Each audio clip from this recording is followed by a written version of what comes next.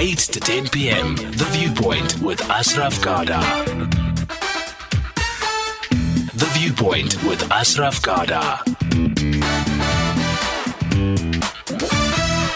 So we'll have the podcast of Jonathan Shapiro. Zapiro, his trade name is. We'll have it up tomorrow morning, 9 o'clock. And maybe Google those other things that he spoke about. The one about Abraham's, the one that he regrets, and of course the other three. And we'll see which is the third one that he'll use, which is the Madiba one, of the many that he's depicted. Okay, so the Olympics, the rape of Lady Justice, and one of them from Madiba in his top three. Okay, but the one that he regrets as well, as he said, Sean Abrams, the one about the monkey story. But just give me your thoughts on all of that. Right now, and also yesterday we had the CEO of the Ahmed Kathrada Foundation, and we've got a podcast of his up right now, so go to the website, safm.coza. Well, after the show, of course, you need to listen to what we're going to talk about next, and also check it up on my timeline as well. So let's talk foreign policy. Let's talk South Africa's foreign policy. What is South Africa's foreign policy now? What do you understand by it? And that's one. Number two, what should that foreign policy be? Okay, it's going to the future because things are changing as always. And then if you reflect on what was our foreign policy before this year, before 2018, and maybe even before that, how did it differ from that period before 1994? All of that and more. I welcome your thoughts. I welcome your viewpoint. And let's make it clear. Often you call in, I agree with your views. Often you call in, I disagree. Your viewpoint does matter as long as you come on the air and use whatever you say, you back it up and very clear.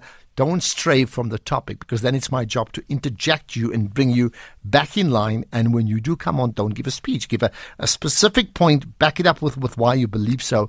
And then we have a chance for others to respond as well. Okay, so what we'll do then, John Stremlau is with me, and he's done many things, been in South Africa, well, from the USA, been in South Africa and back home, and then back in the country once again. Professor John Stremlau is, heads up international relations at the University of the Witwatersrand.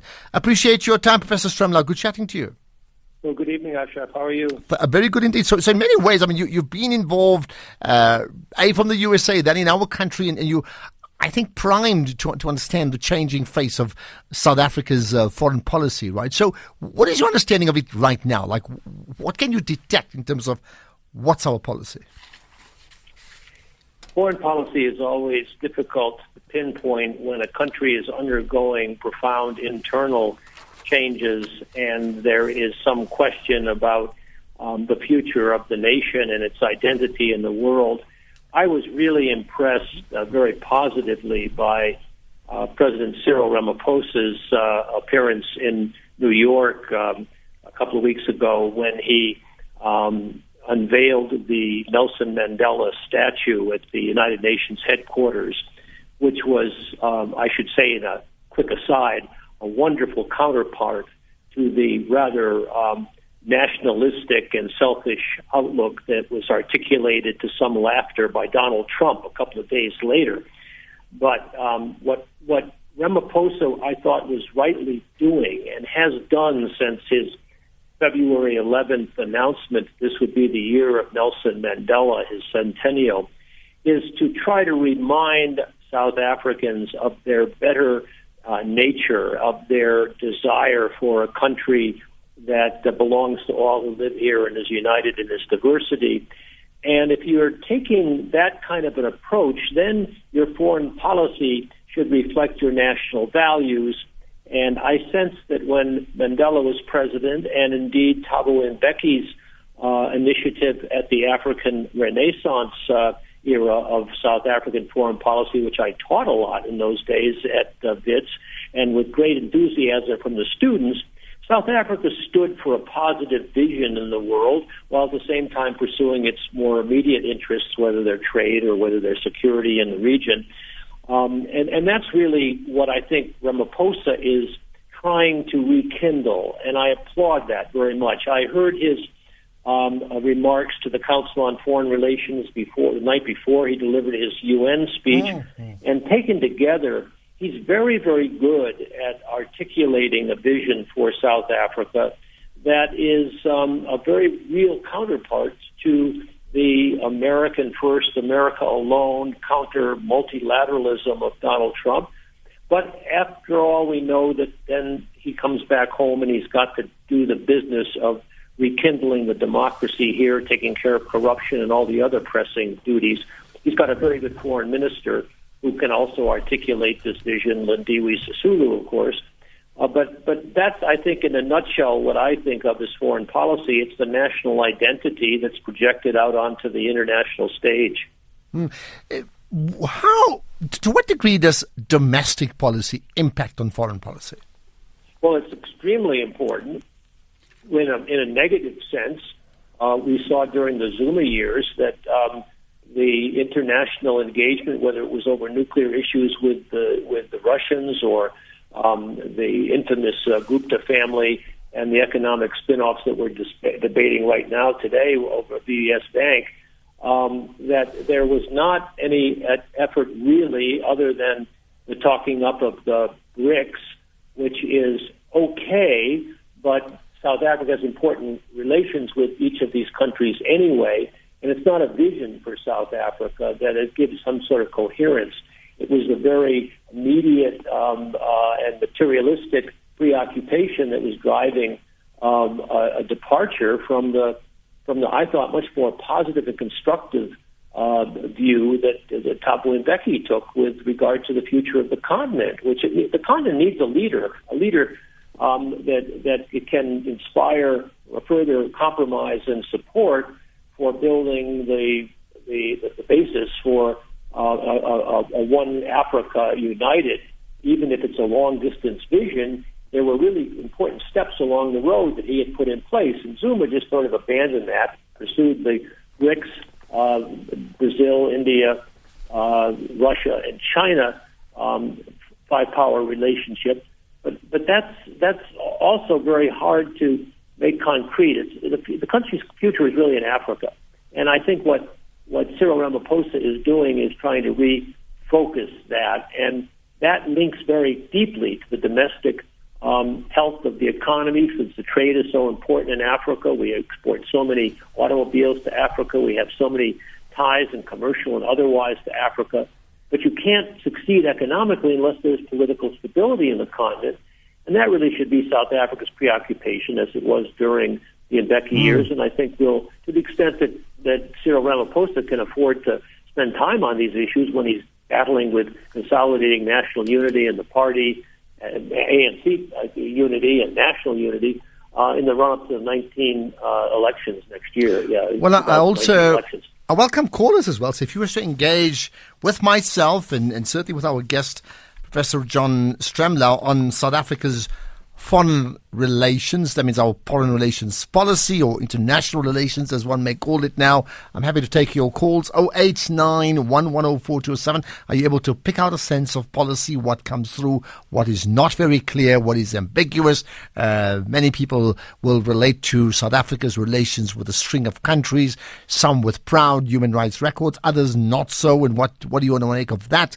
The other would be, again, South Africa dealing with some of the big brothers of the world, in this case, of course, the United States, but also President Ramaphosa speaking to the United Nations last week, as one would expect a leader of our country to do. All of that comes together. I suppose perhaps the thoughts to put forward is, when one talks about foreign relations, can we think about it as, how does a country engage in foreign relations? I mean, what would be their bottom line to it? Would the bottom line be, we will engage in foreign relations only so far as it benefits our country, or will it engage in our foreign relations policy because we actually want to make the world a better place? It may not be the same thing, Professor Stremlau. Well, you're making some very good points here, Ashraf, and it is a very big and complicated subject, but it's a risk of being a little conceptual for a moment. I think there's a very important point to make about Africa as a laboratory for a post-Cold War new kind of international relations, of which South Africa has been at the vanguard. And what I mean here is that international relations traditionally, as I studied it, was just interstate relations. What went on inside your borders was your own business. Donald Trump talks about this a lot, sovereignty, sovereignty, sovereignty.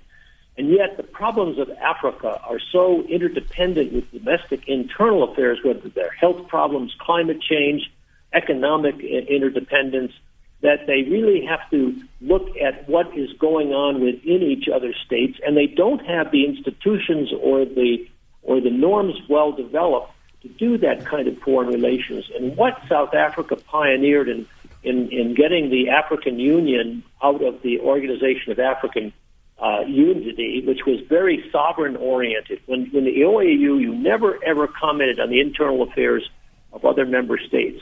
And what South Africa did, I think, very usefully, with the Nigerians, Obasanjo and others, but Thabo Mbeki at the forefront, was to say, look, we can no longer be indifferent about the internal affairs of each other's states, because if we are not attentive to those kind of problems, we'll get refugees and humanitarian crises and interventions. And that's been the bad story of Africa. The brighter story is that you have these consensuses developing that are building regional economic communities and the African Union's overall framework. But to do that right, you really have to not be indifferent about how states are governed, Ashraf. And that is not in the old IR textbooks that I studied. You just took for granted that it was interstate, one state to another. It didn't matter whether it was an authoritarian or a democracy or communist or socialist. You just dealt with them as they were. That's not good enough for the 21st century.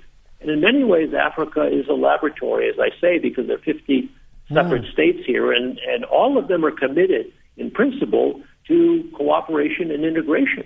Okay, let's get some calls, right? Tabiso from Polokwane, you're live, you're on the air. What's your viewpoint? Well, I think I agree with the sentiments that have been uttered. But to say that I think it's important that what South Africa could have lost in the previous 8 years or 9 years or so should be able to recover. I mean, one remembers that South Africa was a good global player in terms of, among others, being able to promote peace in Africa and being able to, you would remember very well that South Africa as a country was able to speak about things like NEPAD. I mean, if you remember, in the African peer review mechanisms, which among others, many of the countries were able to participate in.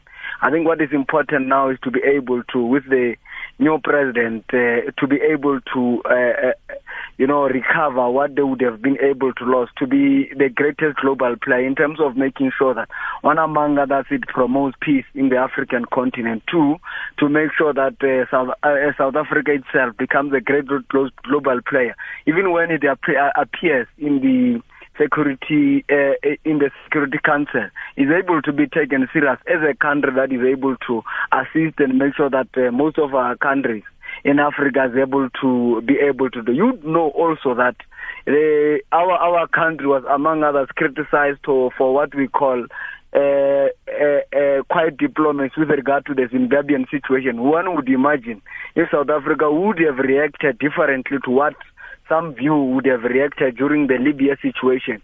Things could have not been as they are now in the continent. Okay, So I think these are some of the things that we ought to be able to look back and say, this is a country that cares. This is a country that all the African countries sees as a hope to be able to make sure that Africa have a long-lasting peace. All right. Do they still see this hope? Tabiso, thanks for that call. We'll get to Safuri in a second. Professor Stremlau, respond to that call.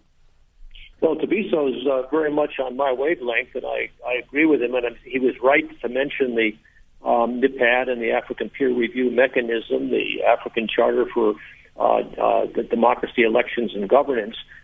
These are all building blocks for the kind of world that I think Tabiso and I would like to see. The problem, of course, is that there's an awful lot of bad behavior that goes on inside and within and among states in Africa, and that's why the South African example is so important. If indeed we can find a way to develop the kind of vision that Mandela had, and that I think Cyril Ramaphosa would like to see rekindled, that would give us moral authority. We have to be realistic, though, that the power that South Africa has is limited when the needs of our people are so great, and the inequalities that need to be overcome as we keep reading every day and weep over the lost revenues of the last several years when corruption has been so rampant. You've got to get that act cleaned up in order to be able to stand tall in the world. But I think people still remember that South Africa proved the impossible in the transition from the horrible years of apartheid to a better order. But there's a lot of unfinished business domestically, obviously. Okay, let's get further calls. Safudi, welcome from Randfontein. Ashraf and your guests. You're on the air. Go ahead. Ashraf,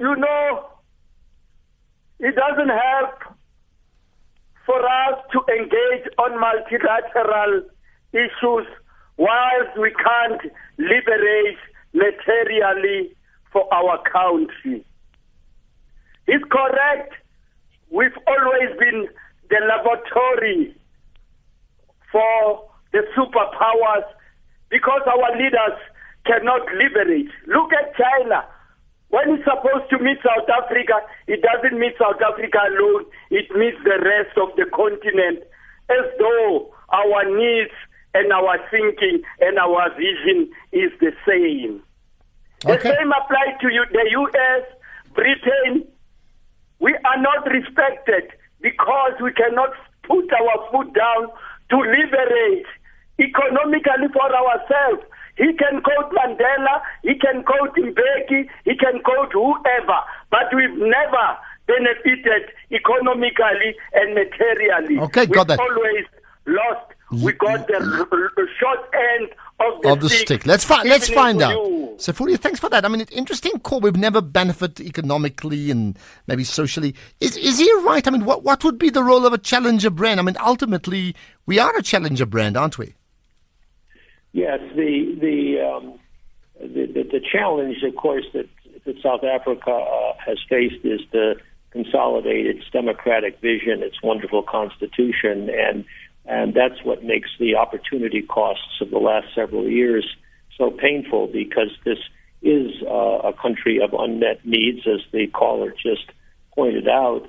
At the same time, I think to lift the spirits of the nation by holding out a vision of the future, which is in partnership with the rest of Africa in ways that are mutually beneficial, is extremely important, and that voices in today's world, especially as so many of the major powers are afflicted right now with democratic reversals and rising popularism, that makes the kind of multilateralism that South Africa requires for its own interests to be advanced, and that it has played such a role in trying to foster in Africa when it had the luxury of doing so in the aftermath of '94, remains huge challenges, and there's no way getting around that.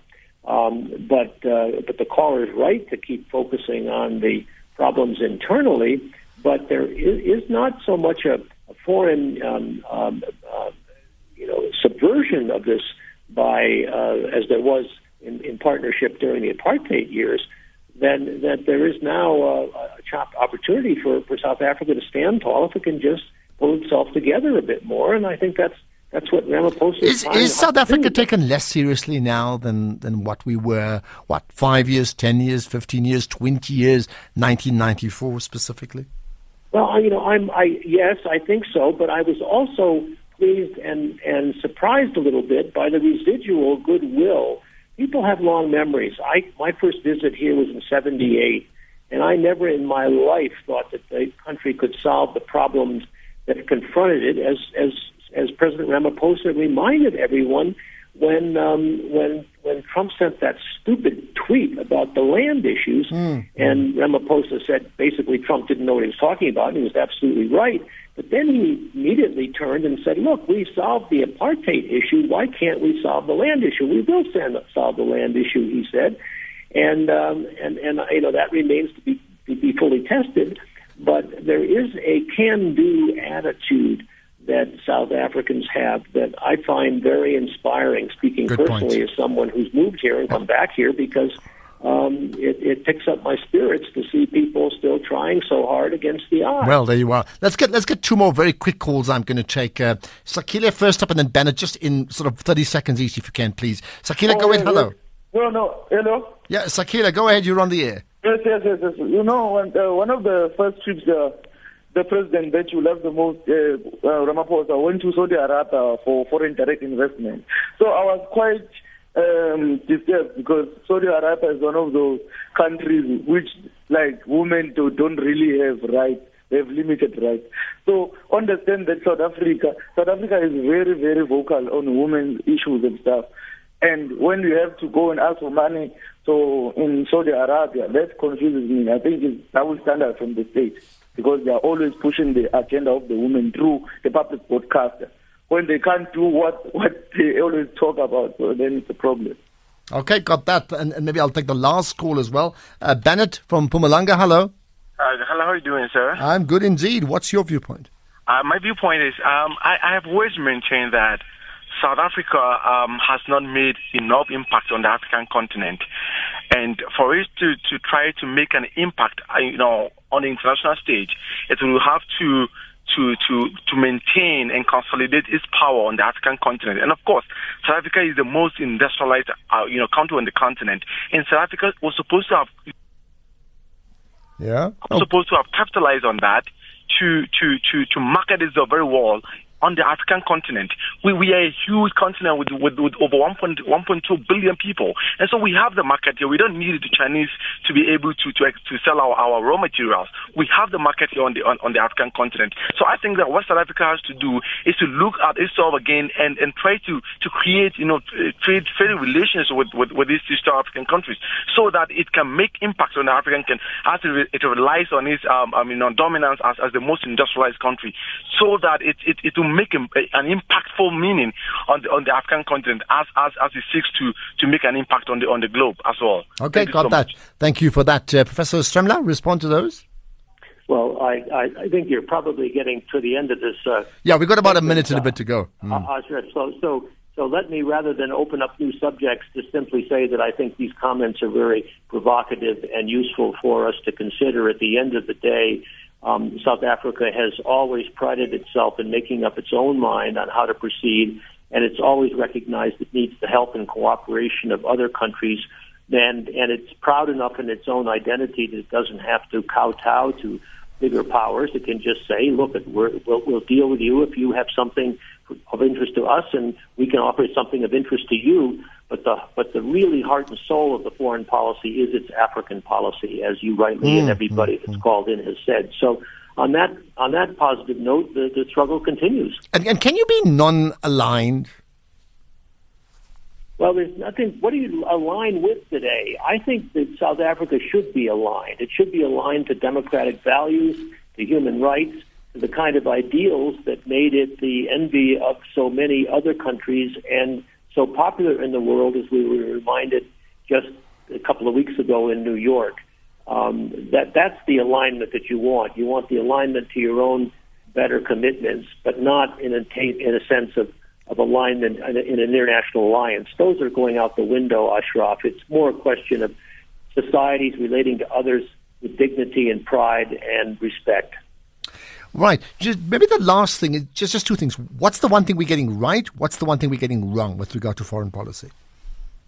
Well, the thing that you're getting right was the focus on Africa and indeed the need for collective self-reliance for the continent, in which South Africa can be a example and also a leader and also an encourager. But there are limited resources and limited leverage for accomplishing these broad ideals. So taking the long view and getting students to recognize that the future of the country lies in Africa, and therefore we ought to engage and be as involved in Africa as a society as we possibly can, business and society and culture and literature and music, is the future. And that sounds very general, but it's for each person to decide how they can best make their contribution, Ashraf. Okay, and that's where you're going to leave it. Appreciate you giving up your time, Professor John Stremlau, heading up international relations at the University of the Witwatersrand. Fascinating understanding South Africa's foreign policy. Do we have all the answers? No. But has it been a good debate? Absolutely. And it certainly gets us all thinking. And you, as a listener, should be thinking as well. So appreciate your time. Now, what we're going to do as well is we now, you may have heard, we've started earlier this week a feature that we call The Innovators. And why do we do that? Because The Innovators, at its very core, is about a challenge to be innovative. And as you know, with all the problems in a world or in our country or anywhere, what you need is innovative thinking. And that's really what we're encouraging. So when people are innovative, we want to showcase that.